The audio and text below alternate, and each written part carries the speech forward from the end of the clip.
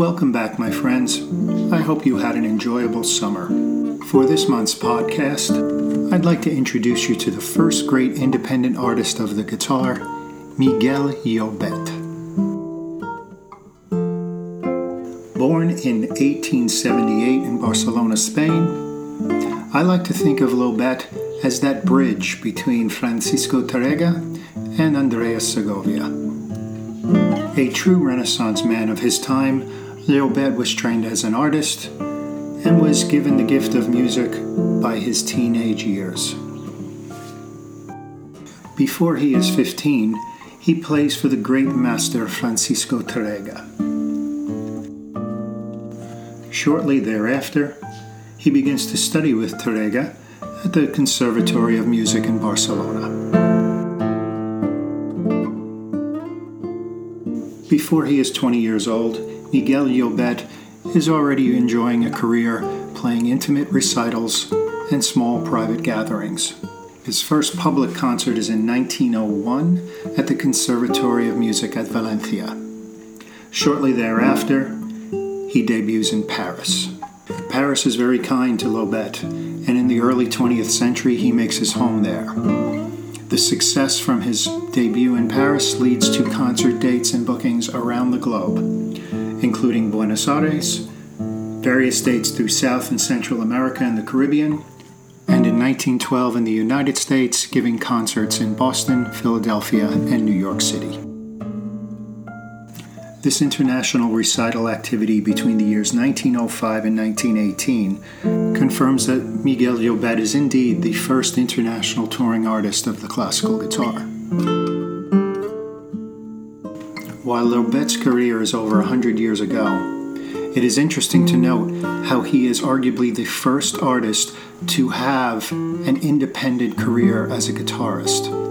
This includes recording, arranging, writing, teaching, concertizing. By the mid-1930s, Llobet has reduced his workload and is living back in Barcelona. He died of pleurisy on February 22, 1938, in Barcelona. The selection you hear underscoring this podcast is his transcription of a popular song from the 20th century titled El Testament de Amelia. In this beautiful D minor work in 3/4, Llobet carries a melody much in the way a jazz guitarist might carry a second string melody while creating a chord accompaniment underneath it. He also utilizes some wonderful techniques such as natural as well as artificial or touch harmonics.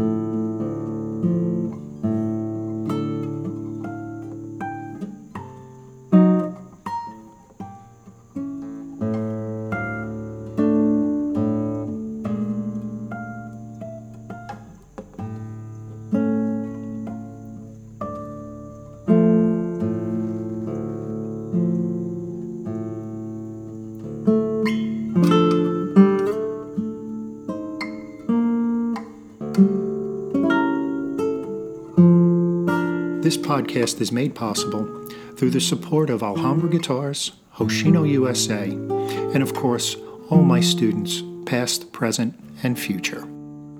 Additional sponsors include RC Strings and Fishman Electronics. Thank you for listening.